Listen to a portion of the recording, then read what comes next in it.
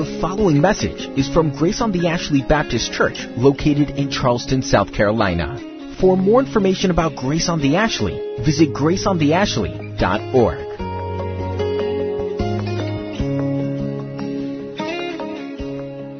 We do praise and adore you, Father, Son, Holy Spirit. Your people have gathered to worship you. We lift our voices and our hearts before you. We pray that the power of your Holy Spirit, O Father, might transform our lives this day. For we've gathered with needs, we've gathered with hurts, we've gathered with fear, we've gathered here with grief, as well as joy and celebration and excitement.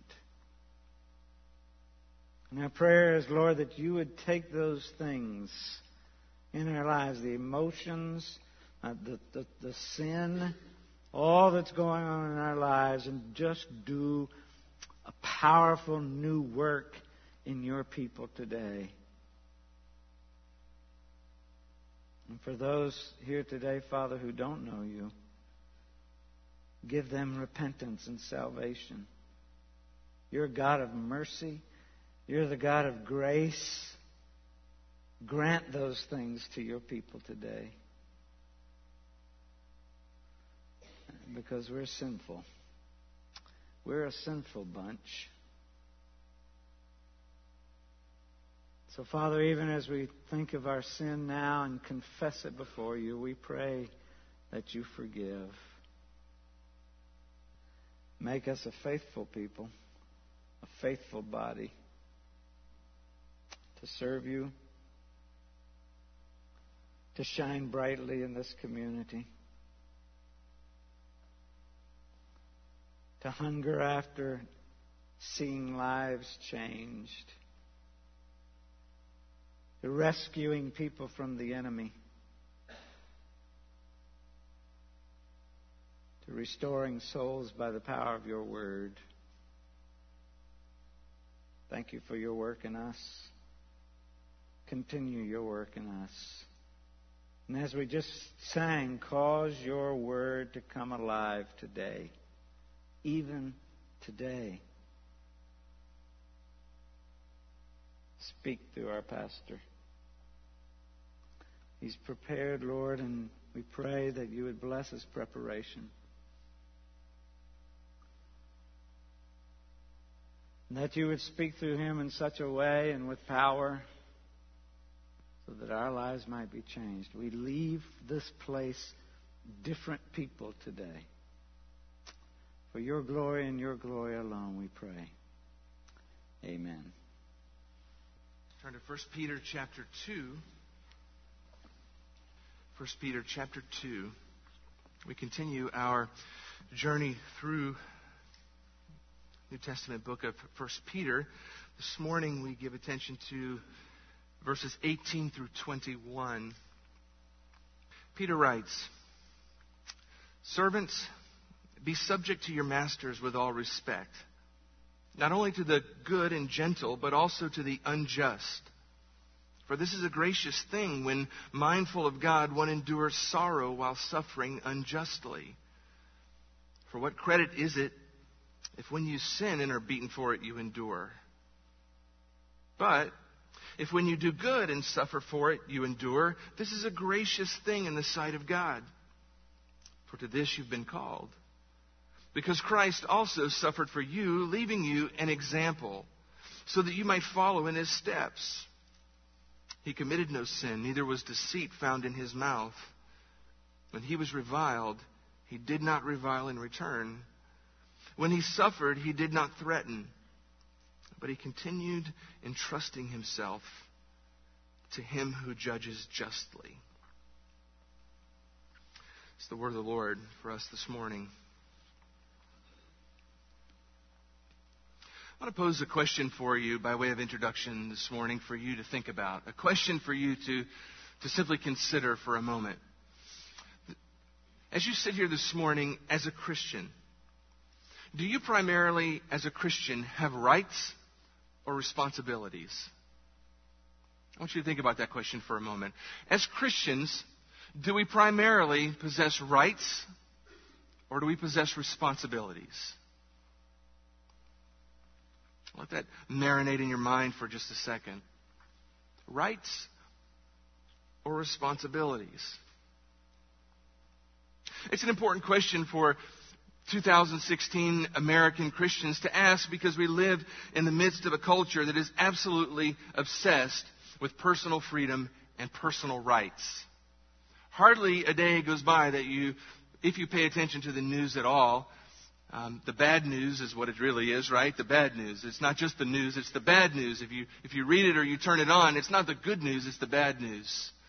But if you turn it on and watch it on television, or if you read it online, or if you still get the printed paper, Pastor Frank still gets one of those on paper that you fold and read, you find stories about conflicts, and you find stories about problems, and you find stories about issues and problems, often, if not exclusively, for the most part, surrounding people asserting their rights.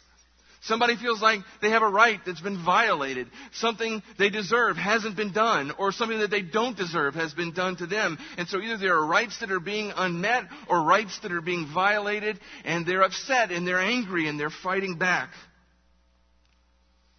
We have been inundated with this publicly in our culture in recent days, where hardly can you watch the news without there being some protest, somebody protesting about rights, somebody kneeling during a national anthem over rights that they feel are being violated. People protesting, people challenging and rejecting all structures of authority in our culture. It surrounds us. This whole idea that we have rights and nobody has the right to tell us what to do or how to do it, that we have rights and nobody dare encroach upon our rights, or there's going to be trouble. We're going to let them know they have no business impinging upon our rights. We're people who are obsessed with our rights and what we think we're owed and what we think we deserve. And anyone, including any authority structure that comes into our life and says, no, you will not do that, no, you cannot behave that way, is going to become the recipient of our wrath. I don't know that I've ever seen a rejection of authority in the face of people pushing for their rights like I've seen in recent days in our culture, where people have gone to the extreme of literally executing police officers. A symbol of civil authority, simply because they feel like rights have been violated. We live in a culture that's absolutely obsessed with our rights and asserting our rights and doing whatever we think we can, whatever we can do in our power to maintain or keep our rights, or to punish anybody who we think is getting in the way of our rights. But I want to suggest to you this morning, as we get into 1 Peter chapter 2, we've already seen this as we've worked our way a bit through this chapter, and we see it very vividly in this last portion of the chapter, that the reality is, for a Christian, the concept of asserting our rights into the culture should really be a foreign thing for us.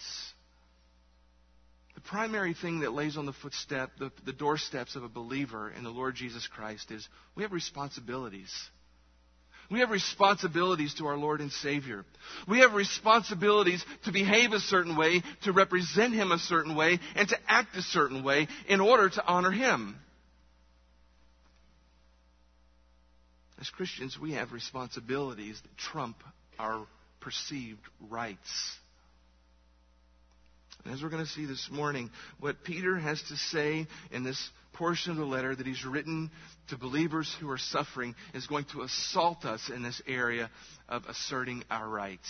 It's going to assault us, and it's going to expose the foolishness of much of our behavior. And I pray by the power of the Holy Spirit, it's going to change us. It's going to change the way we act in our culture. It's going to change the way we react to the stimuli around us. It's going to change the way we present Christ by our behavior to those who are watching. Eusebius, an ancient historian, records a story of a young man by the name of Sanctus. Sanctus lived in the middle of the 2nd century. And there was a day when he stood before the Roman governor of his day. And his charge before him was he was a Christian. And it was in this time, in the middle of the 2nd century, and the portion of the Roman Empire in which Sanctus lived, where there was great persecution of people who were Christians, who represented Christ. And this man Sanctus was brought before the governor, and he was put on trial, and his accusers were standing before him. And their whole goal was to get him to deny his faith and to recant his faith in the Lord Jesus Christ. They accused him. They did everything they could before the governor to trip him up. And the only answer that ever came out of Sanctus' mouth was this: I am a Christian. Every accusation that flew before him, his answer was, I am a Christian. Every attempt to trip him up, every assault on his integrity, the only words that ever came out of his mouth, I am a Christian. Sanctus was a deacon from Vienna. He had been arrested and he'd been brought to trial, as I said, simply because he was a Christian. And that's all he had to say before his accusers was, I'm a Christian. He always gave the same answer. And Eusebius records this. He says, Sanctus, quote, girded himself against his accusers with such firmness that he would not even tell his name, or the nation or city to which he belonged, or whether he was a bond or a free man, but he answered in the Roman tongue to all their questions simply, I'm a Christian. When at the end of it all, it became very obvious that Sanctus had nothing else to say and would never recant his faith, he was condemned to severe torture. He was condemned to public death in the Roman amphitheater. And when the day of his execution came, he was forced to run the gauntlet. He was exposed to wild beasts. He was even fastened to a chair of burning iron. All of it in an attempt to get him to recant his faith. And throughout the whole ordeal, his accusers kept accusing him and kept trying to break him and kept trying to get him through pain and torture and torment to crack and to recant his faith. But Eusebius says this. He says, even thus, they did not hear a word from Sanctus, except the confession which he had uttered from the very beginning. His dying words told of an undying commitment. To the very end, the only words that ever came out of Sanctus' mouth was, I am a Christian. An amazing story of an amazing man who had a remarkable faith in the Lord Jesus Christ, who stood trial, his life hanging in the balance for nothing other than being a believer in the Lord Jesus Christ. Unjust suffering from the very beginning to the very end. But Sanctus was a young man who understood that as a believer in the Lord Jesus Christ, his very identity was, I am a Christian. It was the most important thing about him. And he understood, in light of that, it was not his place to assert any rights before the governor. He only had one responsibility, and that was to honor the Lord Jesus Christ in life and in death. He was a man who understood that as a Christian, he had responsibilities primarily, not rights. And he stands before us as a challenge and as an example. An example of really the principle to which Peter speaks here in 1 Peter chapter 2, verses 18 and following. Peter here, in this part of the chapter, is talking about the general issue of submission to authority. Pastor Frank had started us down this road last week, or not last week because we were all enjoying a hurricane last week, the week before, speaking to us about submission to authority, particularly in the public sphere, in relation to governmental authorities. That as believers, we have a responsibility to submit to that authority, that God has placed the authority of the government around us, and our responsibility is to submit in that realm. He moves then into these verses that we look at this morning from looking at the issue of subjects to their government to looking at the issue of slaves to their master. And then he's going to continue this theme of submission to authority in the next section by talking about husbands and wives. And he's talking about in all of these three contexts the issue of submission to authority. The issue of the responsibility of believers to submit to authority. In our context this morning, it's the issue of servants or slaves and their masters. It's a reminder to us, and we need to remember this as we look at the text, that Peter is writing to Christians. He's writing to believers who have come to know the Lord Jesus Christ in this group of people that's made up both of converted Jews and also converted Gentiles. No doubt, obviously, a portion of this group to whom he is writing are people who were slaves. And he writes to these converted, believing slaves, and he writes to them to address the issue of how do I, as a believing slave who has now come to the Lord Jesus Christ, who has now come to understand the spiritual freedom that comes with faith in the Lord Jesus Christ, how am I now to navigate my life in this world as a slave?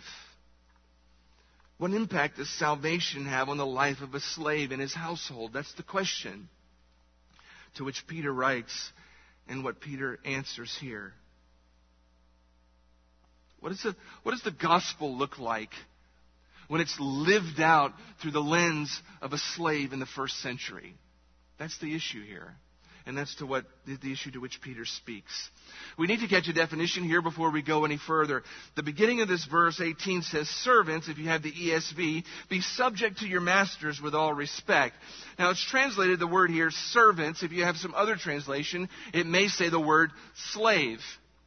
And I think the word slave is actually a better translation than the word servant here. Not because I'm brilliant or more intelligent than the ESV translators, but because I think it captures the idea of someone who is in a position that they have no choice or no freedom over. I think the reason why, this is at least what I understand from my reading, the reason why many of the translators have translated the word servant in English is to avoid confusion when we see the word slave, because modern English readers see the word slave and we read into that term, what? The context of early American and British history, right? The slavery that we're familiar with. And the slavery to which Peter writes, or to which Peter experiences and first century believers experience, was not of nature of the same kind of slavery that modern day English speaking Americans would have as their context. And so to avoid that kind of a confusion, the translators will often translate the word servant in English as opposed to slave.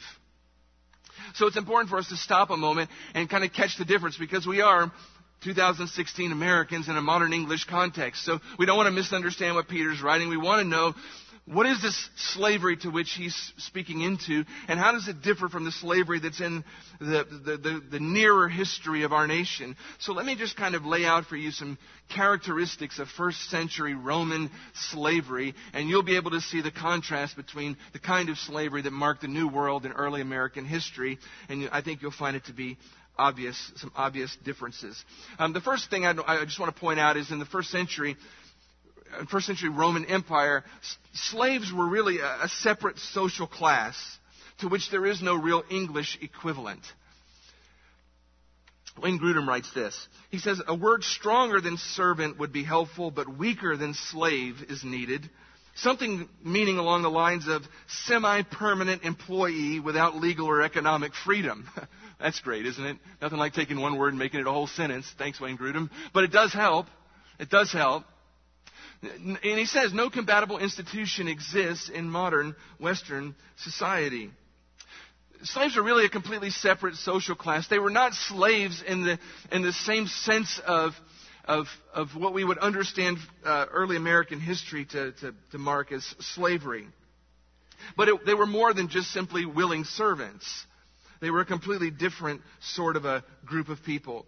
Some commentators would argue that they comprised somewhere between 25 to 40% of the entire population. Slaves were the primary workforce in the Roman Empire. They were the primary workforce. It really becomes the second characteristic of slaves in first century Roman Empire. The closest equivalent in our culture of the relationship between a slave and a master would be the employee-employer relationship. It's not an exact parallel, because obviously in modern day employer-employee relationships, in our culture, people have a choice, right? You have a choice whether to work for your employer or not, or to quit. And employers have a choice whether or not to keep you or fire you. So in the first century, it wasn't that way. I mean, you were a slave. A slave was a slave. They were owned. They didn't have the freedoms to enter into the relationship of employee-employer like we do. But it's the nearest equivalent that we have, and probably the best place to apply what Peter speaks about in this text. But this primary workforce in the first century, slaves, encompassed a very wide degree of functional and economic levels of freedom. And it really all depended upon who their master was. It all depended on who their master was. And another concept that we need to understand is first century slavery was not race-based. It was not race-based. It was not revolving around one particular race or ethnicity of people. There were many ways a person could become a slave in the ancient Roman Empire. Many ways that a person could become a slave. One of the most common ways of becoming a slave was to be taken in war. The Roman army defeats your army, and they take people back and make them slaves. And when they do that, it could be people of all social statuses, people with all kinds of skill levels, people with all kinds of educational levels, people from various races and tribes and tongues of people. So being taken in war was one way to become a slave. You could be kidnapped into slavery. You could be sold into slavery. You could even sell yourself into slavery. And some people would do that from time to time.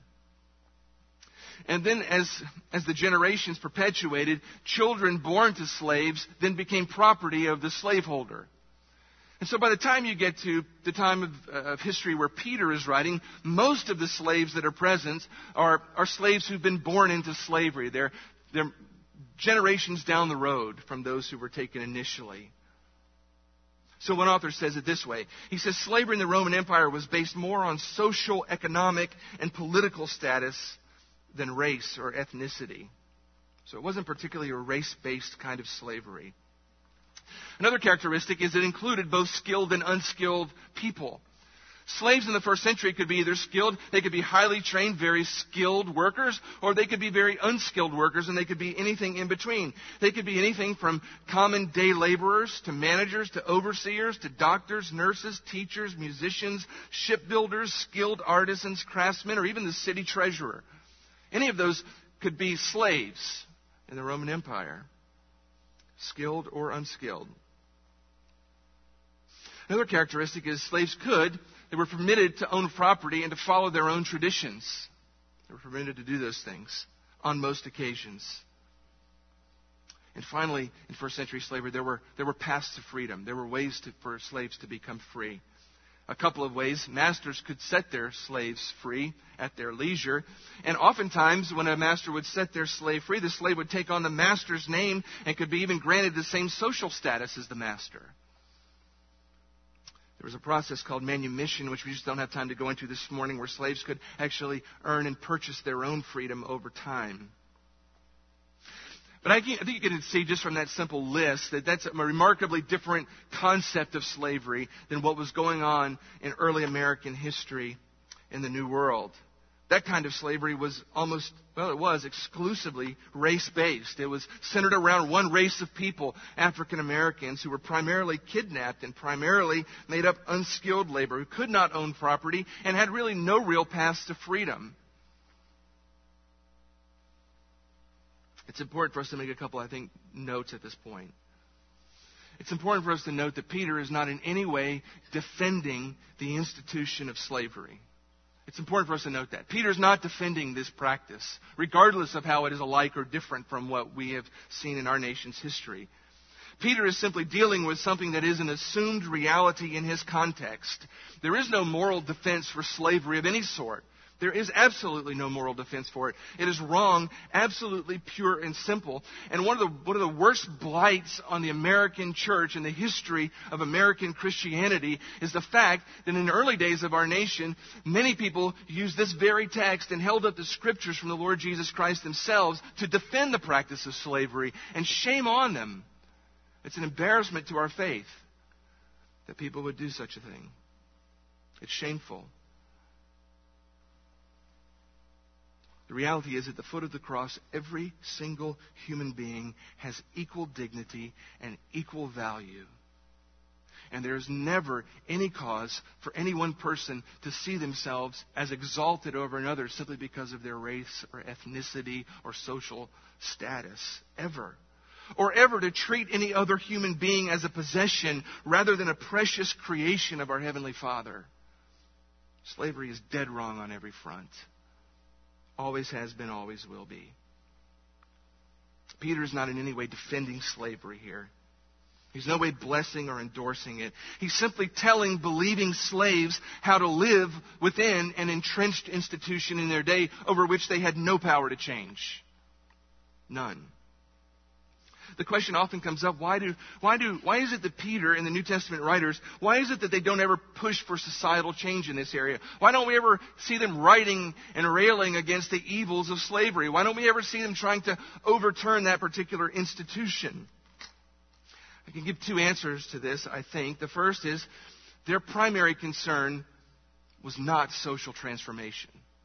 That was not the primary thrust of what the apostles in the New Testament church, early church, was doing. They were not about social transformation. They were laser focused, targeting the hearts of individual men and women with the gospel of the Lord Jesus Christ. Now they understood that what would eventually happen is that more people who are changed by the gospel, more people whose hearts are captivated by the Lord Jesus Christ and are radically transformed on the inside, the more people that happens to in any particular area, the net result of that is going to be a change in the society and a change in the social structures of that society for the better. But their primary concern was always personal transformation, not societal transformation. And I think a second thing we could say is this: in their context, there was no real power or possibility to change these things. They had no power. They had no ability to change these things. And there was such a tie between the institution of slavery and the economic system of the Roman Empire. It is quite likely that if these early believers had started to rail against this institution, the Romans would have definitely squashed that pretty quickly. They would have seen that as an insurrection in the empire. And they would have no doubt come down very, very, very powerfully upon the early church. They had no power over these kinds of things. And so the context is that. And so Peter writes not to try and overturn a society, but he writes to believing slaves, and he instructs them, here is how you're to live underneath this entrenched system that you have no ability and I have no ability to change. And he says to them, here's how you're supposed to do it. And it's a very simple command. He says, be subject to your masters with all respect. Be subject to your masters with all respect. That word subject means submissive. He's saying to them, you need to continually, regularly submit yourself to those who have authority over you. He's describing a continual attitude of mental acceptance. A willing heart of obedience to those who have authority over you. He's saying, slaves, there are those that have authority over you. And your responsibility is to submit to that authority. Your submit is to have a willing, obedient, cooperative attitude. Your responsibility is not to assert rights. It's to submit to your masters with respect. You're not to rebel against them. You're not to harbor bitterness against them. You're not to hold grudges against them. You're not to burst out into anger against them. You're not to be as difficult as you can be to deal with to them. You're to submit to them. You're to live in submission to that authority that has been placed over you. You're to have the attitude of the Apostle Paul, 1 Corinthians chapter 4, verses 10 and following. We're fools for Christ's sake, Paul says. To the present hour we hunger and thirst. We're poorly dressed and buffeted and homeless. We labor, working with our own hands. When reviled, we bless. When persecuted, we endure. When slandered, we entreat. We become and are still the scum, like scum of the world, the refuse of all things. It's the same attitude that slaves are to have. However you're treated, your responsibility is to willingly, with a good attitude, without bitterness and anger and grudges, cooperate. Cooperate. And he says to do it with respect. With respect. Not intentionally provocative, but respectfully submit. Now, that's a challenging command right there on the surface, isn't it? Can you imagine being a first century slave?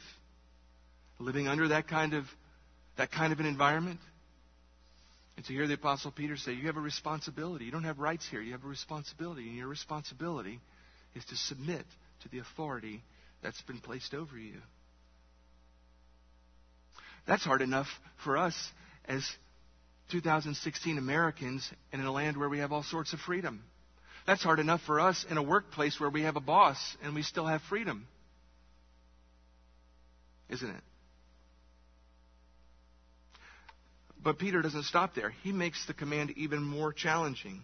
And here's where it gets incredibly challenging. Peter takes it a step further. He says, your responsibility is to submit to that authority. And listen to what he says. Not only to the good and gentle, but also to the unjust. Whoa, Peter, wait a minute. Whoa, you stepped across the line here. What are you saying? Are you saying that I'm to submit to that master that I have no power to do anything over? Are you to say that I'm to submit to him even when he's a jerk? Even when he's rude? Even when he doesn't appreciate me? Even when he assaults me? Even when he treats me in ways that are inhumane? Peter says it's exactly what I mean. He compares two kinds of masters. Those who are good and gentle, and those who are unjust, the ESV says. That word translated unjust is a word that just means crooked. It means bent or crooked. And it speaks of someone metaphorically who's dishonest, evil, unjust, and it even has the suggestion of physical mistreatment. The issue of beating is even in the view here of this word. The reality is evil authorities create evil environments, right? It's true in a culture, it's true in a nation, it's true in a city, it's true in a workplace, and it's true in a household. Peter says some of you are in horrible situations where you have an unjust authority that's been placed over you, and they treat you horribly. There are evil people who treat you in evil ways. So your responsibility is to submit and respect. Without bitterness, without asserting your rights, without fighting back, without angry outbursts, without retaliation, without harboring grudges. Think about that for a minute. There's one biblical caveat to this instruction that Peter gives that we find in other places in Scripture, and that's simply this one caveat. If the authority that is over us commands us to disobey God, that command must be refused. There was a situation in which slaves could refuse to submit and respect, and that was if the authority over them is commanding them to disobey God. And we have that example in several places, but we have it by Peter himself in Acts 5:29, when the authorities that are over him are telling him to stop preaching the gospel, and Peter says to those authorities, we must obey God rather than men. There is an example, there is a precedent for standing up when what's being commanded of us is to disobey God. And if that obedience to God brings painful consequences into our life, as is the case with Sanctus that we read about a moment ago, we're to submit to them. We're not to assert our rights. We're not to assault the authority. We're not to curse and steam and fly off the handle. We're to submit. Let me just stop right here and say, this is so countercultural to us, isn't it? Is it making you uncomfortable? You and I live in a culture that is absolutely obsessed with our personal rights, with self-assertion, with self-promotion, with litigation, with protest. We're obsessed with being right, and we're obsessed with blasting those who do wrong to us. And any little injustice that happens in our lives, we are quick to blast the one responsible. We engage our mouths, and we engage our actions, and we engage our social media. Right? We're quick to assert our rights. We're quick to protest. We're quick to rebel. We feel completely justified in our anger. We feel completely justified in our grudges. We feel completely justified in our bitterness. We feel completely justified in our gossip and in our slander and in our angry words and our payback and in our retaliation. And then we go on Facebook and blast to the world what's been done to us so that other people can join us. And if it's serious enough, we race right out and get an attorney, and what do? We sue. Because after all, we have rights. We have rights. I'm not saying that should never be a resort of final resort. I'm simply saying that what Peter is arguing here is the opposite of those things. He's arguing that faithful believers to the Lord Jesus Christ in any context that are under authority, even to the point of being a slave under the authority of a master, have a primary responsibility. And that responsibility is not to rebel against the authority, but it's to submit to it, even if the authority brings unjust suffering into our lives. Did you catch that? So whether you're a citizen under an unjust government, or a slave under an unjust master, or an employee under an unjust, crooked boss, or a neighbor next to a crooked, unjust person who brings unjust suffering into your life, Peter says the responsibility we have as Christians is to submit to that. To submit to it. Not to fight it. Not to rebel against it. Not to launch into an angry tirade because we've been violated.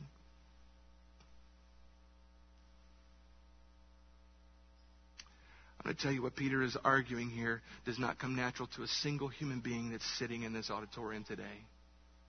It does not come natural to any of us. None of us.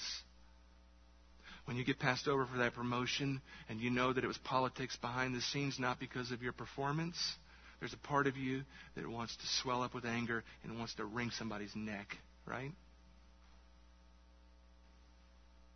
When you get blamed for things that aren't your fault and there's suffering that comes into your life because of it, there's something within you that wells up that wants to retaliate. There's anger and there's bitterness that begin to swell up, and we feel completely justified in harboring those things. And we feel like we have the right to make it right, whatever the cost. And Peter says, if you're a Christian, you do not. He says you don't. He says you have one responsibility: submit to it, even unjust suffering. You say, how is this possible? Let me just tell you this. It will never become the pattern of your life until you understand why it should be that way and how it should happen. And thankfully for us, Peter tells us both of those things here in the rest of this text. The first thing he tells us in verses 19 through 20 is the how. The how. How is it that we're supposed to do this? How can a human being whose rights are being violated, who's suffering unjustly at the hands of an authority that's over them, how can they respond to that person with willful obedience and submission and respect, and not anger and violence and pushback? He says this, for this is a gracious thing, verse 19. When mindful of God, one endures sorrows while suffering unjustly. For what credit is it if when you sin and are being beaten for it you endure? But if when you do good and suffer for it you endure, this is a gracious thing in the sight of God. The short answer to how we're to submit when we're suffering unjustly at the hands of an authority. How do we do it? How do we fight our flesh and respond in a godly way? We remember two things. We remember two things that Peter mentions here. The first is this: God is pleased when we endure unjust suffering with grace. Number one, it pleases God. It pleases God. Retaliation pleases me. Submission with grace pleases God. Anger and asserting my rights gives me satisfaction. Submitting with grace and patience gives God great satisfaction. One response exalts me, the other exalts God. That's why Peter says the only way that you can do this is two things: being mindful of God and recognizing that what you're doing is happening in the sight of God. So there's two things. God is pleased when we endure unjust suffering with grace. And secondarily, we remember that God is the great equalizer. God is the great equalizer. In the end, He will make all things right. When we take matters into our own hand and we begin to assert our rights against the authorities, we are acting as though we do not believe that God is either capable or competent to make all things right. We're acting as though we need to do it ourselves.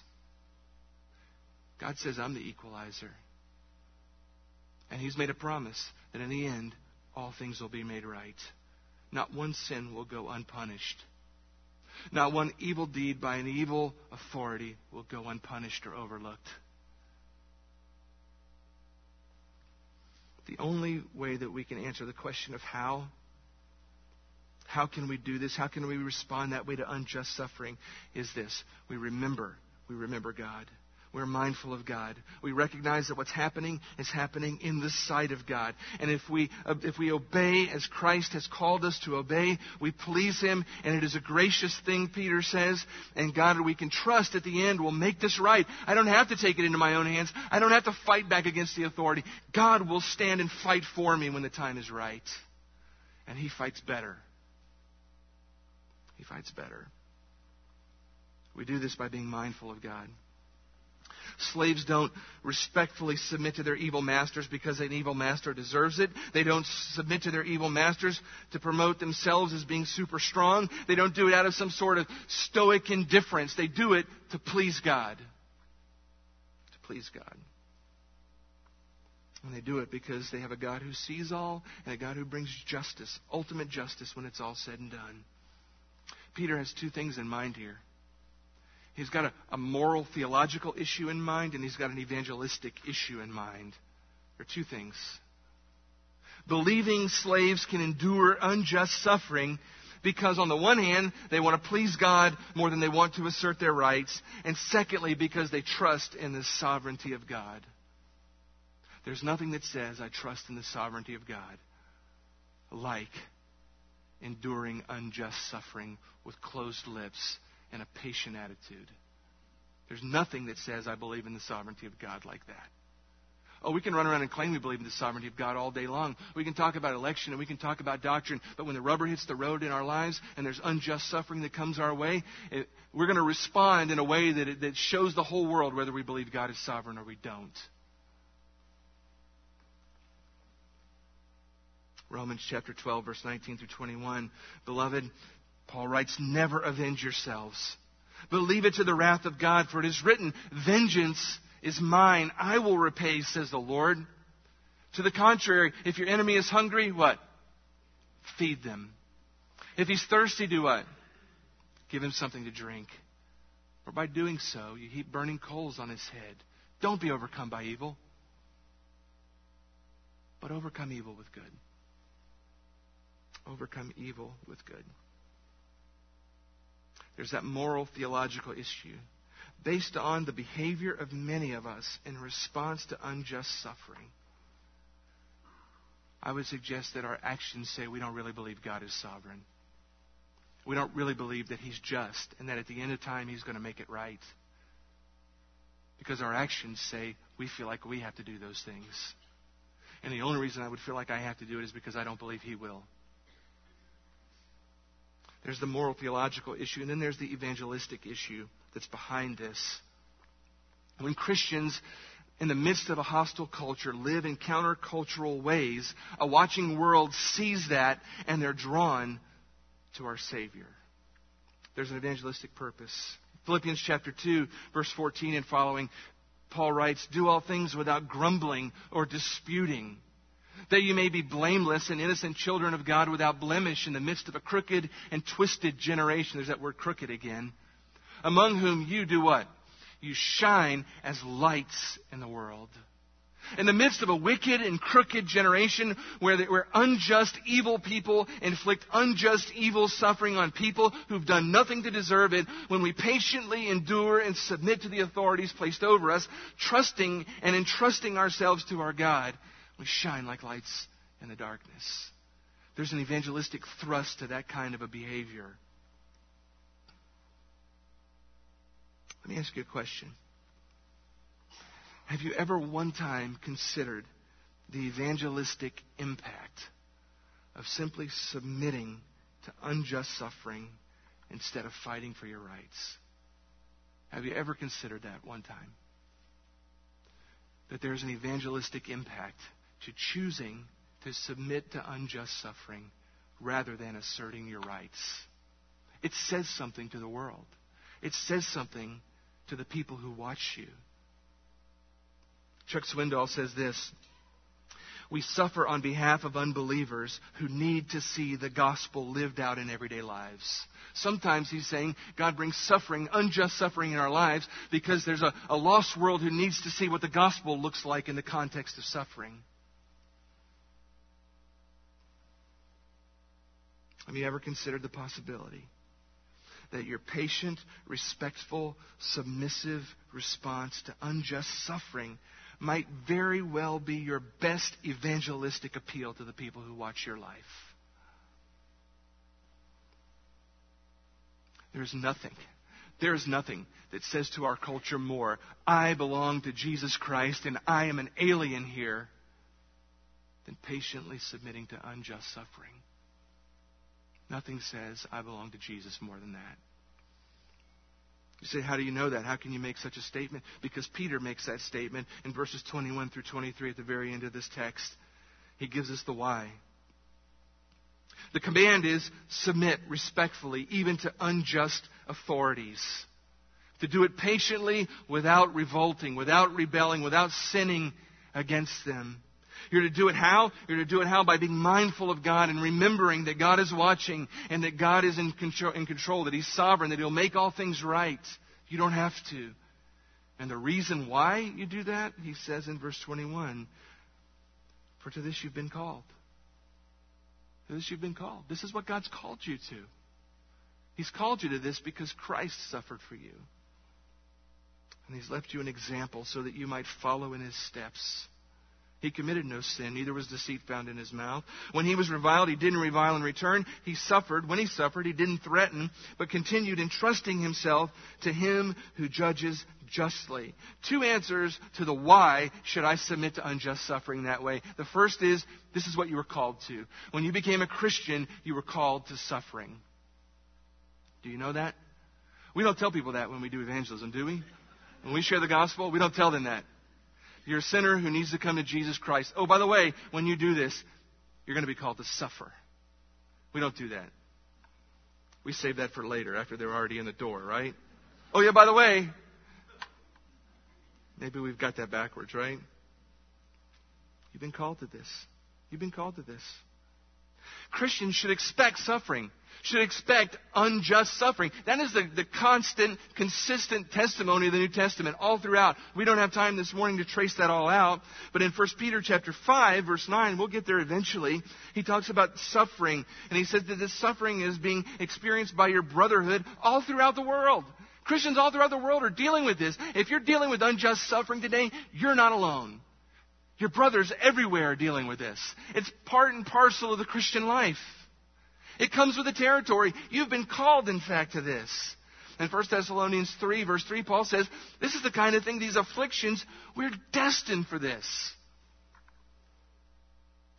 Jesus said it succinctly in John chapter 15. He says, if they persecuted me, they will also persecute you. You're called to suffer. You know what? We're so insulated from it in our culture.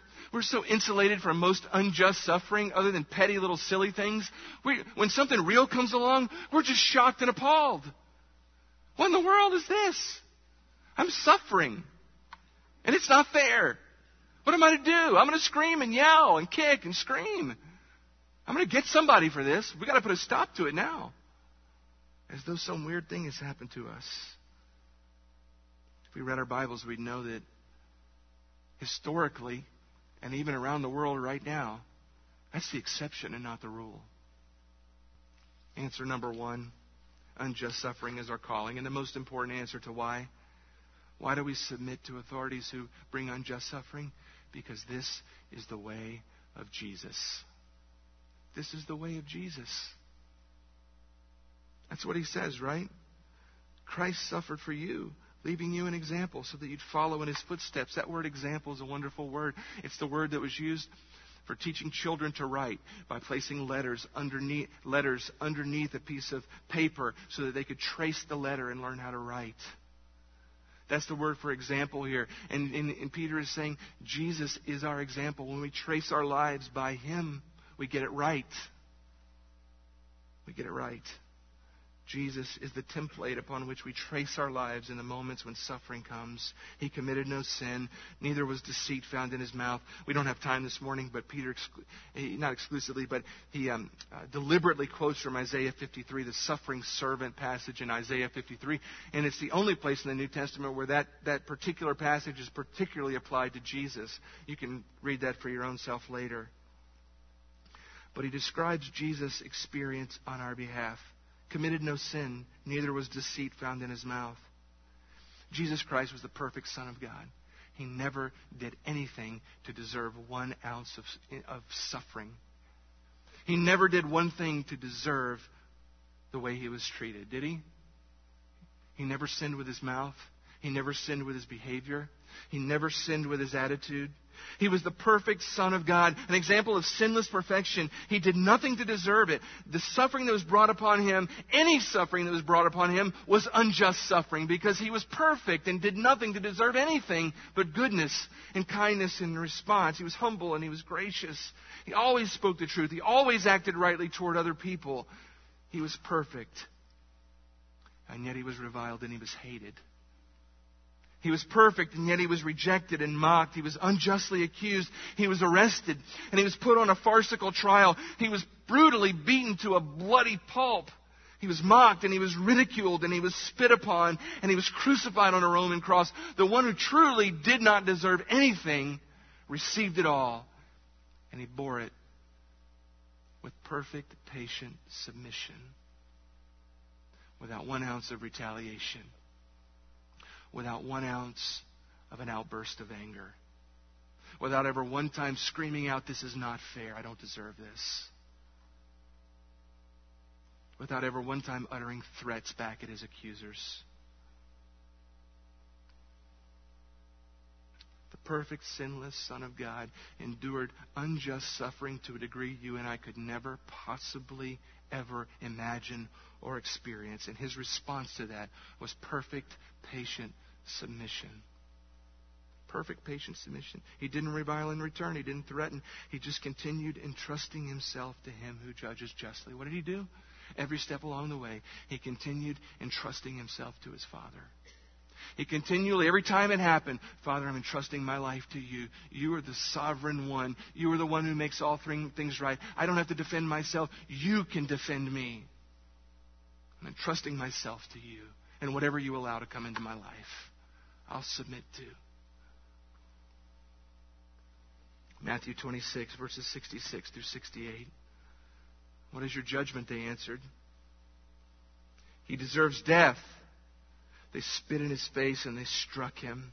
And some slapped him, saying, "Prophesy to us, you Christ. Who is it that struck you?" Chapter 27, verse 12 and following. "But when he was accused by the chief priests and elders, he gave no answer. Then Pilate said to him, 'Do you not hear how many things they testify against you?' But he gave him no answer, not even to a single charge, so that the governor was greatly amazed." Verse 28, "They stripped him. They put a scarlet robe on him, and twisting together a crown of thorns, they put it on his head. And they put a reed in his hand. And kneeling before him, they mocked him, saying, 'Hail, King of the Jews!' And they spit on him, and they took the reed, and they struck him on the head. And when they'd mocked him, they stripped him of the robe, and put on his own clothes, and led him away to crucify him."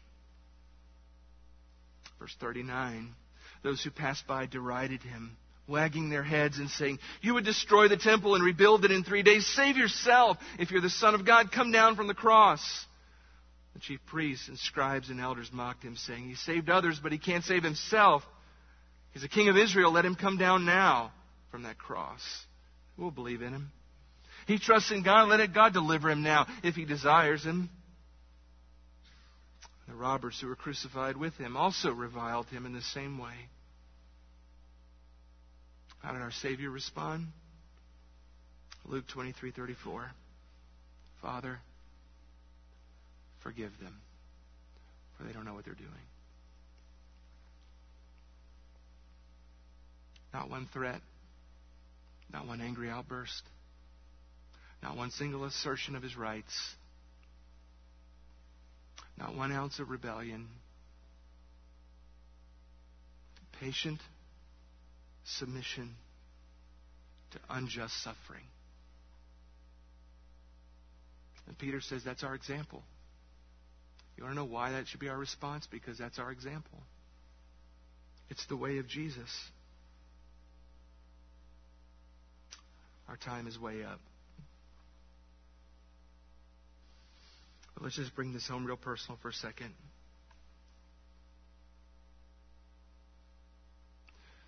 We're living in a culture that's becoming more and more hostile to the cause of Christ. And there are going to be more and more instances in our insulated lives where our faith comes into the crosshairs of the culture or the workplace or various environments and relationships in our lives. And the net result is going to be suffering that we don't deserve. The question is, how are we going to respond to that? Are we going to respond to that by asserting our rights and demanding our way? Are we going to respond to that by pushing back and threatening those who threaten us? Or will we follow Jesus' template? Let me ask you a couple questions. What's your natural reaction to unfair treatment? If I were to ask your spouse, if I were to ask your children, if I were to ask the people that work in your office, how does she respond when she's treated unfairly? How does he react when things don't go his way? What they say to me, she looks like Jesus. She's patient. He's kind. He does what he's supposed to do without a fight. Is that what they would say about you? Let me ask you another question. How might non-Christians perceive Christ and Christianity based on the way you react to suffering? How might unbelievers, what might they think of Christ and Christianity by the way you respond to unjust suffering? Will they see something different than they see in the world? These are the questions we have to ask ourselves this morning. And I suspect that those questions pierce your heart as profoundly as they pierce my own.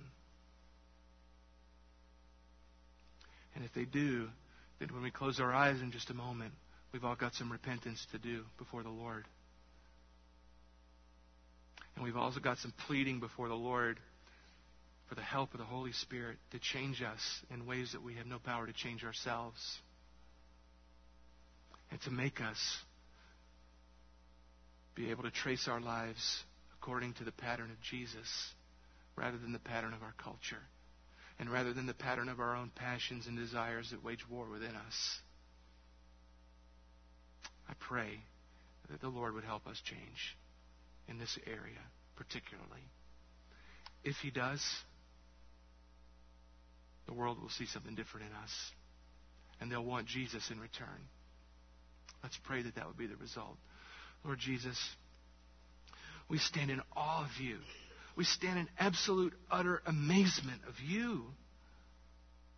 To think about the unjust suffering you endured. To think about the hatred and the vitriol that was poured upon you. To think about the derision and the angry words and the spite and the nastiness that was poured out on you. To think about the physical abuse. To think about the unjust, unfair, untrue accusations that were leveled at you. To think about the unimaginable pain of beating and crucifixion and the mockery and the spitting in your face. And never one time did you fight back. Never one time did you assert your rights. You just continually submitted yourself to the Father, trusting Him to make right what's wrong, setting an example for us. When we look at your response, Lord, we look at our own selves, and we can't help but say, it seems impossible. It seems impossible. Everything within us wants to do something different than that. Everything we've been taught in our culture teaches us to do something other than that. It's only by your grace and the power of your Spirit, right this moment, that you can change us and make us like that. And so we pray in this moment that that's exactly what you would do, because you promised you could and you would. Lord Jesus, by your Spirit, make us like you. Help us to, in this very moment, drop our rights at the altar and surrender them before you, and pick up the mantle of our responsibility to honor you in every situation of our lives. May we abandon every ounce of self-assertion and humble ourselves before you, that the world might see something different in us and be drawn to you. Lord, for those who don't know you this morning, I pray that they would look at how you responded to such unjust treatment and realize that you did that on their behalf, and that in this moment they can confess their sin to you, embrace you as Lord and Savior, and be saved forever. May they fly to you in these moments, we pray in Jesus' name. Amen.